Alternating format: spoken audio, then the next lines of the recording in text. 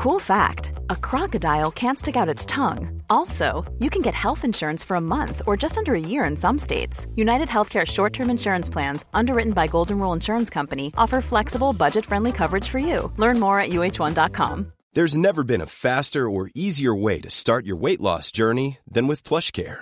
PlushCare accepts most insurance plans and gives you online access to board-certified physicians who can prescribe FDA-approved weight loss medications like Wegovy and Zepbound for those who qualify. Take charge of your health and speak with a board-certified physician about a weight loss plan that's right for you. Get started today at plushcare.com/weight loss. That's plushcare.com/weight loss. plushcare.com/weight loss.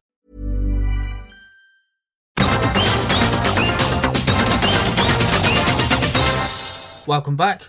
I'm Carl Mack, and this is Combat Chronicles. We're actually only going to talk about one fight today, but before that, a little bit of news.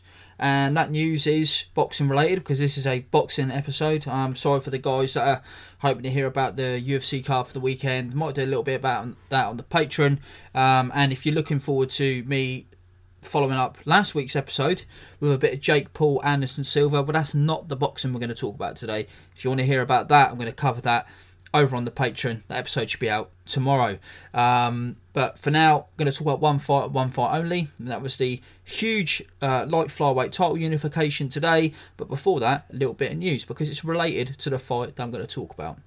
And that news is that Bam Rodriguez, a fighter that we've covered on this podcast more than once before, is vacating his WBC Super Flyweight title and moving down to Flyweight. Now, his achievements at Super Flyweight cannot be understated, given who he's beaten.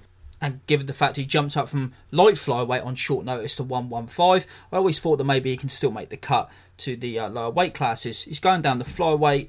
He's going to let his brother Josh Franco probably try and fight the winner of Roman Gonzalez and Juan Francisco Estrada in their rubber match, which is coming up in December. I'd prefer to see Bam up at 115 fighting those guys, but whatever. The reason that's somewhat notable is the fight I'm going to be talking about today. As I say, light flyweight title fight. A huge fight from Japan today. For posterity's sake, I'm recording this on the 1st of November. But the bout was between the WBC light flyweight champion Kenshiro fighting the WBA and ring champion Hirota Kyoguchi. Now, the reason the Bam Rodriguez thing is somewhat notable is a couple of years back, I wrote a piece for a site that I used to work for about why light flyweight, that's £108 for those that are unaware, in boxing was the best division in the weight class. And I broke it down in tears because the article was for a mooted World Boxing Super Series about these, for those that are unaware, the Sauerland brothers put on tournaments at, Cruiserweight. We had, did they do one at Heavyweight? And they were speaking about it. But the main one was Cruiserweight, Bantamweight. Obviously, now you're Inoue fought Nonito Donaire in the Bantamweight final. There was a Cruiserweight one as well. What did we also have? We had Super Middleweight, which was the final was Chris Eubank Jr. and George Groves, I think. Wasn't a great tournament, wasn't a great field. No, it wasn't. Of course that wasn't the final. It was Callum Smith and George Groves. Of course that wasn't the final. George Groves beat Chris Eubank Jr., injured his shoulder, and then Callum Smith beat him in the final.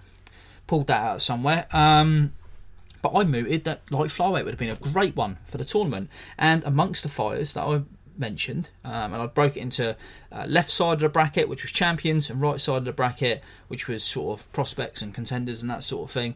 Because the idea is that in the World Boxing Super Series, the champions come out and they pick someone from the other bracket to fight.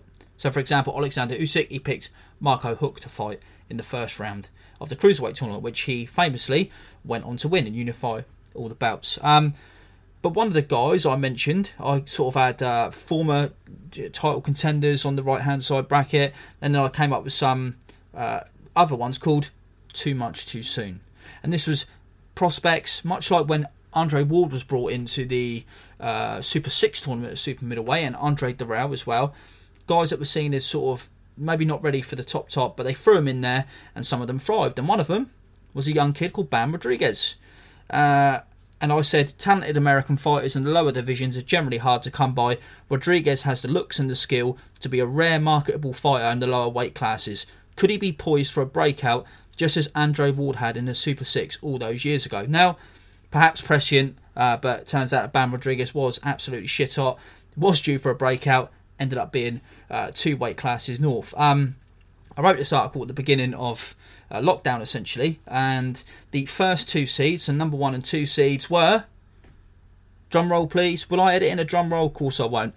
First seed was Kenshiro, and the second seed was Hirota Kyoguchi. Now, let's just talk about... I'm just going to read what I wrote about these guys to see how right I was about them going into this fight, because a lot actually happened between me writing this article and the fight itself. This is what I said about Kenshiro. WBC champ, 17-0, 10 KOs. Babyface WBC champ Kenshiro Teraji is the marquee name at light flyweight. With 7 title defences to his name and an ever-improving skill set, this tall champ has set his sights on breaking Yoko Gushikin's title defence record before he moves up in weight. Known for a superb jab, arguably the best pound-for-pound jab in boxing right now, and solid power, Kenshiro mixes his shots up well to head and body and is a fine ring general. Of his 10 knockouts, 5 have come in his world title bouts. However, do not be fooled by his teenage face. He is 28 years old and will need to get to the big fight soon if he is to make the most out of his ability. With wins over Ganigan Lopez, Pedro Guevara, Milan Melindo, Jonathan Takonin and Randy Petal-Corin, the champ already has a solid resume, but the big fights have eluded him thus far. A mooted fight with the second seed would be my hope for the final of this tournament, but even a fighter of Kenshiro's quality would have to wade through fire to get there first. That is the beauty of staging a tournament in this division. Then I said, why should the WBSS consider him? Their prior foray into Japan for the Naoya Inoue Nonito Donaire Season 2 final was a huge success. The Japanese fans love their boxing, and Kenshiro is a popular fighter. Also, the promoters are no strangers to Kenshiro, as he featured on the same card as Naoya Inoue's famous first round knockout of Juan Carlos Payano. Skill-wise, Kenshiro is arguably an elite fighter and great to watch as well. Then I moved on to the second seed, who, as I said earlier, was Hirota Kyoguchi, WBA and Ring Magazine champion, 14-0 with 9 KOs. This was at time of writing. Kyoguchi is the number 1 ranked fighter in the division by holding the ring belt, but I've knocked him down to the second seed for a few reasons. He's younger than Kenshiro by 2 years, has less fights overall, and has spent less time in the division. If anyone were to argue Kyoguchi should be first seed, I wouldn't really argue. A skilled fighter who pressures well and throws excellent combinations in the pocket, Kyoguchi is a 4-year pro who won the IBF 105-pound title, that's strawweight, only a year after making his debut. Taking top honours in the light flyweight class with an impressive dissection over long-time belt holder Heki Butler, himself a former strawweight champion, Kyoguchi has made 2 defences since. An impressive one over unbeaten Thai boxer Satan Munlek, who Muay Thai fans will know, and against countryman and domestic champ Tetsuya Hisada. The fight with Hisada was arguably the toughest fight he's had yet as a light flyweight champ. Caught both inside and exit in the pocket was concerning, but Kyoguchi showed championship mettle to get back into the fight and was excellent down the stretch. Why the WBSS should consider him? See Kenshiro and imagine how big an event a final between those two for all the belts would be, if they both make it. For his qualities as a fighter, Kyoguchi is one of the best combination punches the division has seen since Roman Gonzalez left it in 2012. Now, there were a few misses, I'm not going to lie. I thought Alwyn Soto would have a really good chance, and he's lost since. I liked Felix Alvarado as an outsider. He's now moving up the flyweight. A lot's happened, but a lot's happened to these fighters, and especially Kenshiro. In the last couple of years, Kenshiro's had a bit of a roller coaster.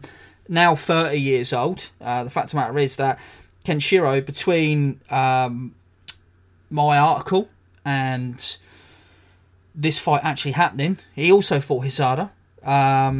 He was arrested for drink driving. I think at the time it was almost like he entered someone's property, but I think he drove onto someone's drive, smashed their car up or whatever, and he actually got banned by the JBC, the Japan Boxing Commission, for 3 months. So it was clear that he had problems outside the ring, and not a good look by any means in Japan. And then he took 2 attempts to beat Masamichi Yabuki. In the first fight, got tired, battered, stopped on his... did he get stopped on his feet? Well, he got stopped anyway in 10 rounds. And then that was in September 2021. Screwed his head on earlier on this year. Won the bout back with a really resounding 3rd round KO. So won the bout back, setting up the fight with Kyoguchi. Kyoguchi himself just been sort of ticking over. Really, COVID crushed these guys for a while because Japan, unlike a lot of countries, really did take a while to get back to a lot of events and that sort of thing. So they've been a lot safer than a lot of places. So it took a little while. I don't really think that Kyoguchi did much the last couple of years. A couple of defences since I wrote that article, nothing too impressive. Esteban Bermudez was the last one, so yeah, it was pretty standard stuff for a champion. Although Bermudez was coming off a really impressive win over Carlos Canizales. It was a fight I really rated highly, and I really rated him highly in that article. So again, there's one of my guys that didn't necessarily pan out I thought he was going to, but as I say, at the time that was how I sort of rated them, and it turns out that although these guys didn't go through fire to get to where I wanted them to get to, which is interesting, because the idea of that tournament format was that all the best will fight the best, and eventually you get two really well-proven guys fighting off for all the marbles.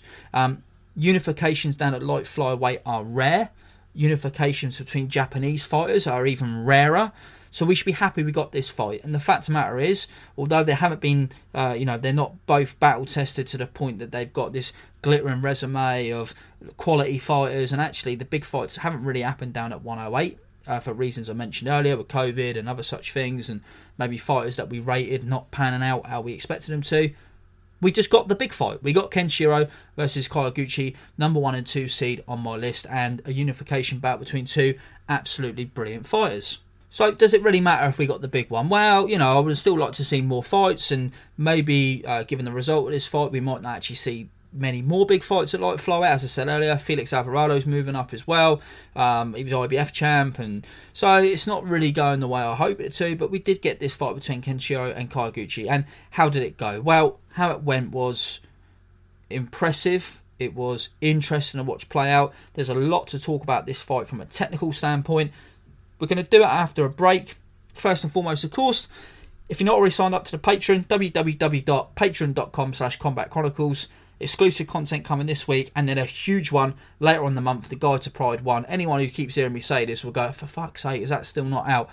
You waited for me on the Miguel Torres documentary. You can tell the amount of care and effort that's put into this. I will not give you a substandard product. It will be the best I can do. I'm writing it. Production won't take as long. It's the writing's going to take a long time with this one. The Guide to Pride 1, for you boxing fans and MMA fans, it's essentially, in order to get to the story of Pride 1, I kind of had to tell the story of the history of MMA itself. So it's a little bit of a long-winded one. I know you won't be disappointed. It's going to be probably the coolest thing I've ever produced as a writer or podcaster. So head on over to Patreon to sign up for that one. And as I say, going to be a podcast this week on the Jake Paul Anderson Silva fight if you're at all interested in that. But you get access to the archives as well, including the aforementioned Miguel Torres documentary. Little moment now for ad break to help keep the lights on, and then I'll be back to talk about the big fight between Kenshiro and Kyoguchi. One size fits all seems like a good idea for clothes until you try them on. Same goes for healthcare. That's why United Healthcare offers flexible, budget-friendly coverage for medical, vision, dental, and more. Learn more at uh1.com. Hey, it's Danny Pellegrino from Everything Iconic. Ready to upgrade your style game without blowing your budget? Check out Quince. They've got all the good stuff, shirts and polos, activewear, and fine leather goods, all at 50 to 80% less than other high-end brands. And the best part? They're all about safe, ethical, and responsible manufacturing. Get that luxury vibe without the luxury price tag. Hit up quince.com/upgrade for free shipping and 365-day returns on your next order. That's quince.com/upgrade. There's never been a faster or easier way to start your weight loss journey than with PlushCare. PlushCare accepts most insurance plans and gives you online access to board-certified physicians who can prescribe FDA-approved weight loss medications like Wegovy and Zepbound for those who qualify. Take charge of your health and speak with a board-certified physician about a weight loss plan that's right for you. Get started today at plushcare.com/weight loss. That's plushcare.com/weight loss. plushcare.com/weight loss. Hey there, it's Michelle Norris. I'm host of a podcast called Your Mama's Kitchen. When I travel, I'm usually looking for a way to find a taste of home when I'm not at home. And one of the things I love to do when I am at home is entertain. And Airbnb allows me to do that. When I was in California recently, I rented a house that had a great kitchen. And when we were sitting around the table, we were all thinking, we're in someone else's house. Someone could be in all of our homes as well. If you have a home but you're not always at home, you have an Airbnb. Your home might be worth more than you think. Find out how much at airbnb.com/host. Now, unfortunately, the fight was not really the two-way technical I was expecting. That's maybe not that fair, but one of the guys didn't really play his part. I was expecting him to, but one of the guys fought out of his skin. But there were enough moments in this fight, as well as a round of the year contender, that I still think it lived up to some of the promise. But the result was Kenshiro won by 7th round knockout and looked absolutely incredible. And I'm going to talk about some of the things he did, some of the things that Kyoguchi didn't do so well, and then kind of what it means for Kenshiro's legacy at £108, which is actually historically one of my favourite divisions.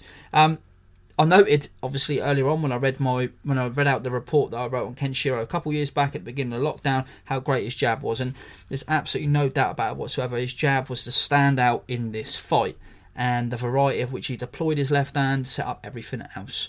Got to kind of talk about this sort of talk out loud, think out loud about things that I saw, and then maybe go off on tangents here and there about what actually happened in this fight, and then try and tell the whole story of the fight. But essentially, Kenshiro bossed the fight with his jab, was constantly moving.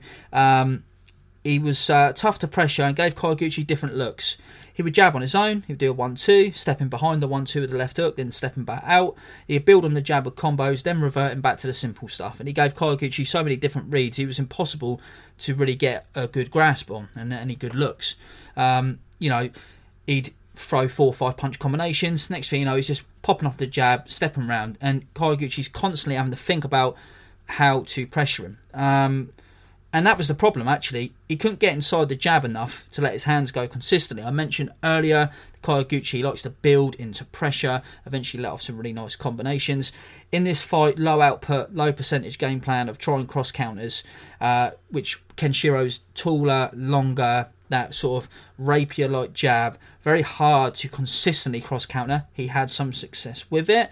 Another thing Kyoguchi was trying to do was try and create collisions where actually trying to step on the outside, got his head on the outside of Kenshiro's right hand and time with the right hand as he leaned forward. And that's the thing with Kenshiro. As he was getting more and more comfortable with the jab, he was falling over his knee a little bit, over his front foot a little bit, was maybe leaning over a little bit as he dropped the right hand in, and then was a bit more open to counters. But again, not consistently enough for Kyoguchi to be able to work consistently and actually win rounds or have sort of continued success. And Kyoguchi as well, high guard, wasn't proactive enough with feints or throwaways, could not disrupt Kenshiro enough. He was able to maintain accuracy with his jab because of Kyoguchi's lack of different looks. So Kenshiro constantly able to pepper him. He was too upright, well, not upright Kyoguchi because he comes from a lower sense of gravity, but sort of static, straight on, not proactive enough with his movement. And as I said, he was sort of waiting for Kenshiro to overextend rather than try and feint him out, trying to give him different looks, cause Kenshiro to fall down in terms of accuracy because he was unsure of what he was doing. And actually that jab is just so accurate that Kenshiro was constantly able to build on it. Another good thing Kenshiro really did was actually baited the jab. So he would lean in the jab, bait Kyoguchi into throwing his own jab, then slip, and then either hit him with another jab or walk him into the right hand, or just slip backwards. So jab, wait for the bait him for the reply, so making him think that it's more comfortable. So if Kenshiro's jabbing at range, at long range, Kyoguchi wasn't throwing. Therefore, Kenshiro maybe wasn't getting the looks that he wanted. So if he then jab him from shorter range, a bit of like a half jab, then Kyoguchi would think, oh, now I can hit him. And when he would do that, that's what Kenshiro's waiting for. He'd step out, then boom, walk him into a right hand or a stiff jab, and just basically create better offense by causing Kyoguchi to overextend. But my fear was that Kenshiro was doing too much too early because he really was trying to pile the pressure on Kyoguchi. And in the 5th round, he dropped him with a right hand and then really tried to pile it on and get him out of there. And what happened was Kenshiro got tired, as he did in that aforementioned loss. And the 5th round, Kyoguchi really piled on the pressure late, was able to push Kenshiro back to the ropes for the first time in the fight consistently and hit him with a barrage of shots. And then when that range was shortened, then he was able to fire the right hand over the top and land consistently. And Kenshiro's defence really was not very impressive. He was completely upright and static. Kyoguchi managed to batter him back to the ropes. Still a 10-8 in my opinion. Could easily be a 10-9, but I thought Kenshiro did enough good work in the early round, really piled it on, land loads of big shots, that the fight back in the end of the 5th round didn't change it from a 10-8 to a 10-9. But you could argue 10-9. What I will not dispute is one of the best rounds of the year, bar none. The interesting thing about Kyoguchi's success is the 2 rounds in which he had the most success are the rounds he got dropped in. One, he had the most success after he got dropped, which is the 5th round, that brilliant round. And then the final round, he had some success before he got dropped. In between that, Kenshiro really showed his maturity and savvy and sort of championship class, because, as I said, at the end of the 5th round, he looked to be tailing off, and I started to worry about him, to think, God, he's had these 5 excellent rounds, he's dropped Kyoguchi, and then he's going to throw it all away, he's going to capitulate under the pressure. But no, just got back to jabbing. 6th round was a pretty low-key round, not much happened. Kyoguchi was not able to build on his success, and Kenshiro got back to sort of jabbing him up. 7th round, he come back on strong, and then Kenshiro just battered him with a salvo of punches, again building off the jab, pounded him, dropped him heavily against the ropes, and the fight was immediately waved off. And just an incredible performance by Kenshiro. Excellent combination punching, excellent range management, brilliant jab. As I said, truly one of the best jabs in boxing. I really do stand by that. That hasn't got worse over the last couple of years. He is absolutely brilliant. And finally, picks up the marquee win that he's been after. How much of a marquee win is it really, if we're going to say that Kyoguchi clearly was, I don't want to say levels below, because he wasn't like outclassed completely. He appeared to be devoid of ideas in certain phases of the fight, was somewhat overawed maybe, but it's not like he had no success whatsoever. He clearly, if Kenshiro's this amazing, brilliant fighter, then Kyoguchi had him rattled at the end of that 5th round, and to some extent at the beginning of the 7th round. So it's not like he was completely outclassed. The fact that he was beaten essentially at all ranges in the end is somewhat disconcerting, but based on what I've seen of Kyoguchi before, I definitely think, even with his lack of marquee wins, he was clearly a quality operator, and therefore a really solid win. For me, Kenshiro's best. It meant a lot, this fight. I think they've got history back to the amateurs. I think Kenshiro was just... It's that jab. It's a brilliant jab. He's got the sort of... he's almost got a kind of... I can't believe I'm going to say this, because a fighter I revere amongst most others. A fighter that I have in the top 50 of all time. But in terms of the sort of dexterity of his left hand and how he uses it, got a bit of Mike Spinks about him in terms of the variety of that left hand and how he uses it to set up the right hand and the left hook that comes off of that. So really like what Kenshiro does. He's not quite Mike Spinks. I mean, that was probably the most cultured left hand I've ever seen, but fantastic ramrod jab. A little bit, okay, scale it back a bit. Bit of a Soul Mambi, but with better offense. I think Soul Mambi was rare to open up with his big right hand.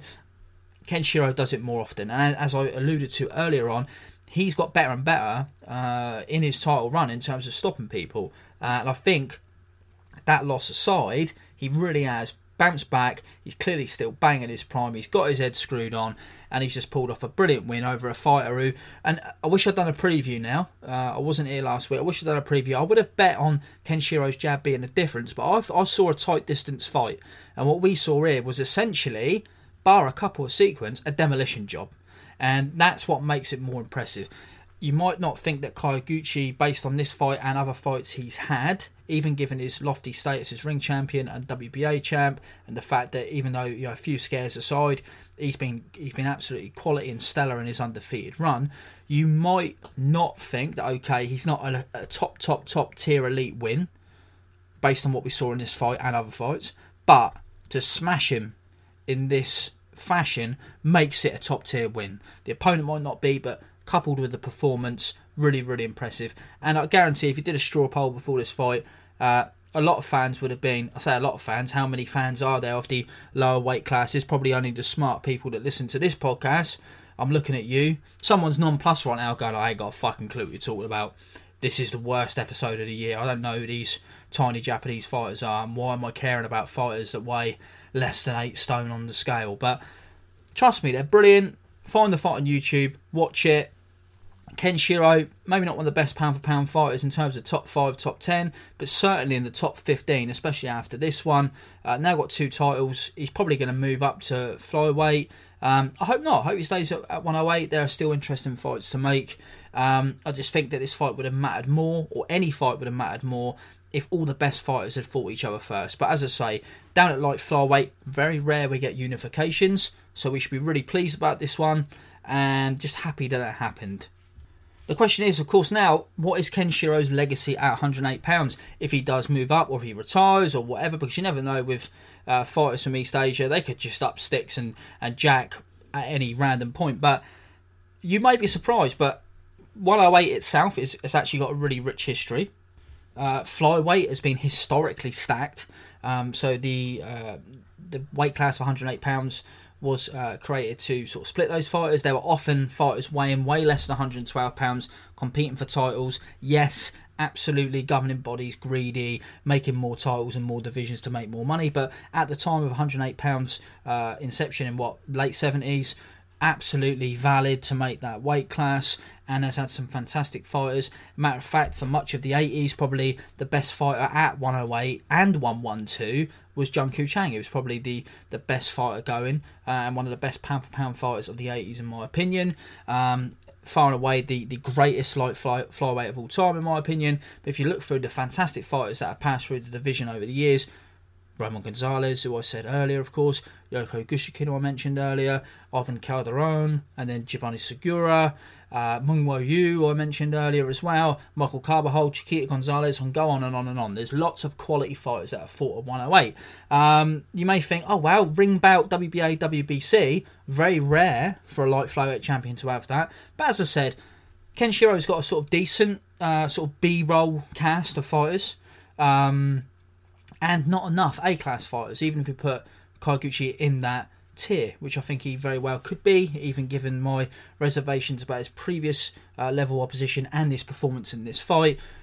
Going to definitely lean towards Kenshiro being brilliant rather than Kyoguchi being bad. So that's a marquee win. It's an impressive one. It's definitely one that pushes Kenshiro into the sort of top 20 to 15 range, in my opinion, of the top 108 pounders of all time. And I've never really been that sold on Yoko Gushkin and his opposition myself, although he's held up in Japan as one of their greatest fighters. So, you know, even he necessarily wasn't in my... Well, he was in my top 10 light flyweights. Let me just be a little bit more precise. I spoke about the great depth at flyweight, but actually there's been not that much great depth at 105 pound strawweight. There's often been at 108. Pretty much anyone worth their salt at 105 has also fought at 108. Ricardo Lopez, who's another guy who's fought at 108 and, you know, held up by many as one of the great fighters of the 90s. That would be a whole other podcast, I think. And aforementioned Ivan Calderon, and there's a lot of quality fighters who have passed through 105, but generally they've also fought at 108 as well. So I've got a bit of a combined weight class rankings that I do, where I basically include your achievements at 105, at 108, and make a combined ranking for both. I actually do this with heavyweight as well and cruiserweight. That's a whole other discussion. If you want to hear my thoughts on that, hit me up on Twitter at CombatCR, but that's a really long one, which goes into the whole history of boxing. Because again, there ain't really enough great cruiserweights to have a top 10 at the weight class. Same as strawweight, at least now. And any cruiserweight worth their salt is fought at heavyweight. So I combine all those wins, and there's so much more to it as well in terms of previous size of heavyweights and whatnot. And you know, we're going way off track, but it kind of gives you an idea of how I do my rankings. And my historical rankings are important for boxing because they allow me to talk about the eras of boxing, how they work, the ins and outs of them, the depth of the fighters, the quality of the fighters. Oftentimes rankings are seen as sort of a way, or just sort of frivolous, and I've said that before at pound for pound rankings. But in terms of divisional rankings, by telling the story of the divisional greats, we can actually see a whole picture of that division over history. And 105 and 108 essentially been sort of around since the 70s and 80s. 105 came later, 108 came first. Have somewhat depleted the flyweight class, but as I said, plenty of quality fighters to go around. Even now, as humans get bigger, still plenty of brilliant fighters to go around. Jockey-sized fighters. Kenshiro's one of them. If it was just 108, he'd probably be in the top sort of 15 to 10 range, maybe top 10 for sure. If we're doing combined rankings, we're talking maybe 25 to 15. I think it's absolutely fair. Don't want to be recency bias. If we take that out of the equation in terms of boxing right now, I saw Lukash, who writes for Bloody Elbow. He said earlier that if Bivol had not beaten Canelo, this would probably be locked on as one of the best performances of the year. I'm completely in full agreement with him on that. I think his handle is Crafty Boxing. It used to be anyway, so hit him up. Really good boxing follow. I'm with him on that. I still think it's one of the best performances of the year, but I'm going to lean towards Bivol versus Canelo, obviously. When it comes to the end of the year awards, I imagine that's what it's going to be. There's a couple months to go just yet. One of the rounds of the year for sure. The round 5 of this fight. Brilliant round for sure. And I think that, Kenshiro, he's finally sort of reached his promise. Interested to see what he does next.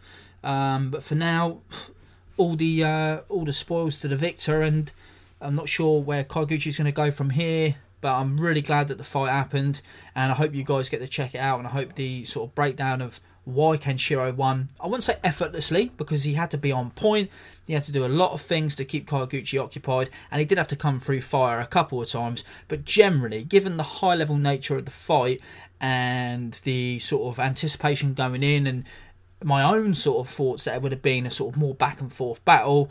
As I say, that performance, absolutely brilliant. Kenshiro, whatever you think about him legacy wise or pound for pound wise or whatever, for me right now, based on CV, he's the number 1 light flyweight in the world. So in a way, I got what I wanted those couple of years back when I wrote that article. I wanted to see the 1 and 2 seed eventually sort of fight their way for everyone. Didn't get to see that, but I got to see 1 and 2 fight each other. So in a way, the whole era was not for nothing. I hope you didn't think this episode was for nothing either, and you enjoyed it. You may notice that conspicuous by his absence is Vasily Lomachenko. I watched that fight, not really a huge amount to say in terms of sort of meaningful win or anything. I might go into it more on the Patreon Jake Paul Anderson Silva one, because I think there is something to be said about where Lomachenko is at his career, but for me, this fight was so important, this light flyweight fight, that I just want to focus on Kenshiro and Kyoguchi in this one. And that'll do it for this episode. So hopefully you enjoyed it. Hopefully you enjoyed the fight if you got to see it. Let me know your thoughts over on Twitter at CombatCR. Hopefully I'll see you guys on the Patreon as well. And until the next episode, wherever that may be, thanks for listening.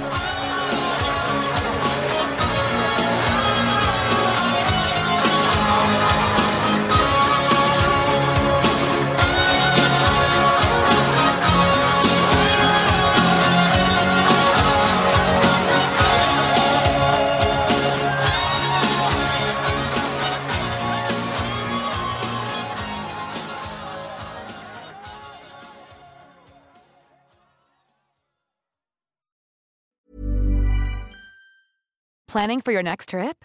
Elevate your travel style with Quince. Quince has all the jet-setting essentials you'll want for your next getaway, like European linen, premium luggage options, buttery soft Italian leather bags, and so much more. And is all priced at 50 to 80% less than similar brands. Plus, Quince only works with factories that use safe and ethical manufacturing practices. Pack your bags with high-quality essentials you'll be wearing for vacations to come with Quince. Go to quince.com/pack for free shipping and 365-day returns. Mom deserves the best, and there's no better place to shop for Mother's Day than Whole Foods Market. They're your destination for unbeatable savings, from premium gifts to show-stopping flowers and irresistible desserts. Start by saving 33% with Prime on all body care and candles. Then get a 15-stem bunch of tulips for just $9.99 each with Prime. Round out Mom's menu with festive rosé, irresistible berry chantilly cake, and more special treats. Come celebrate Mother's Day at Whole Foods Market.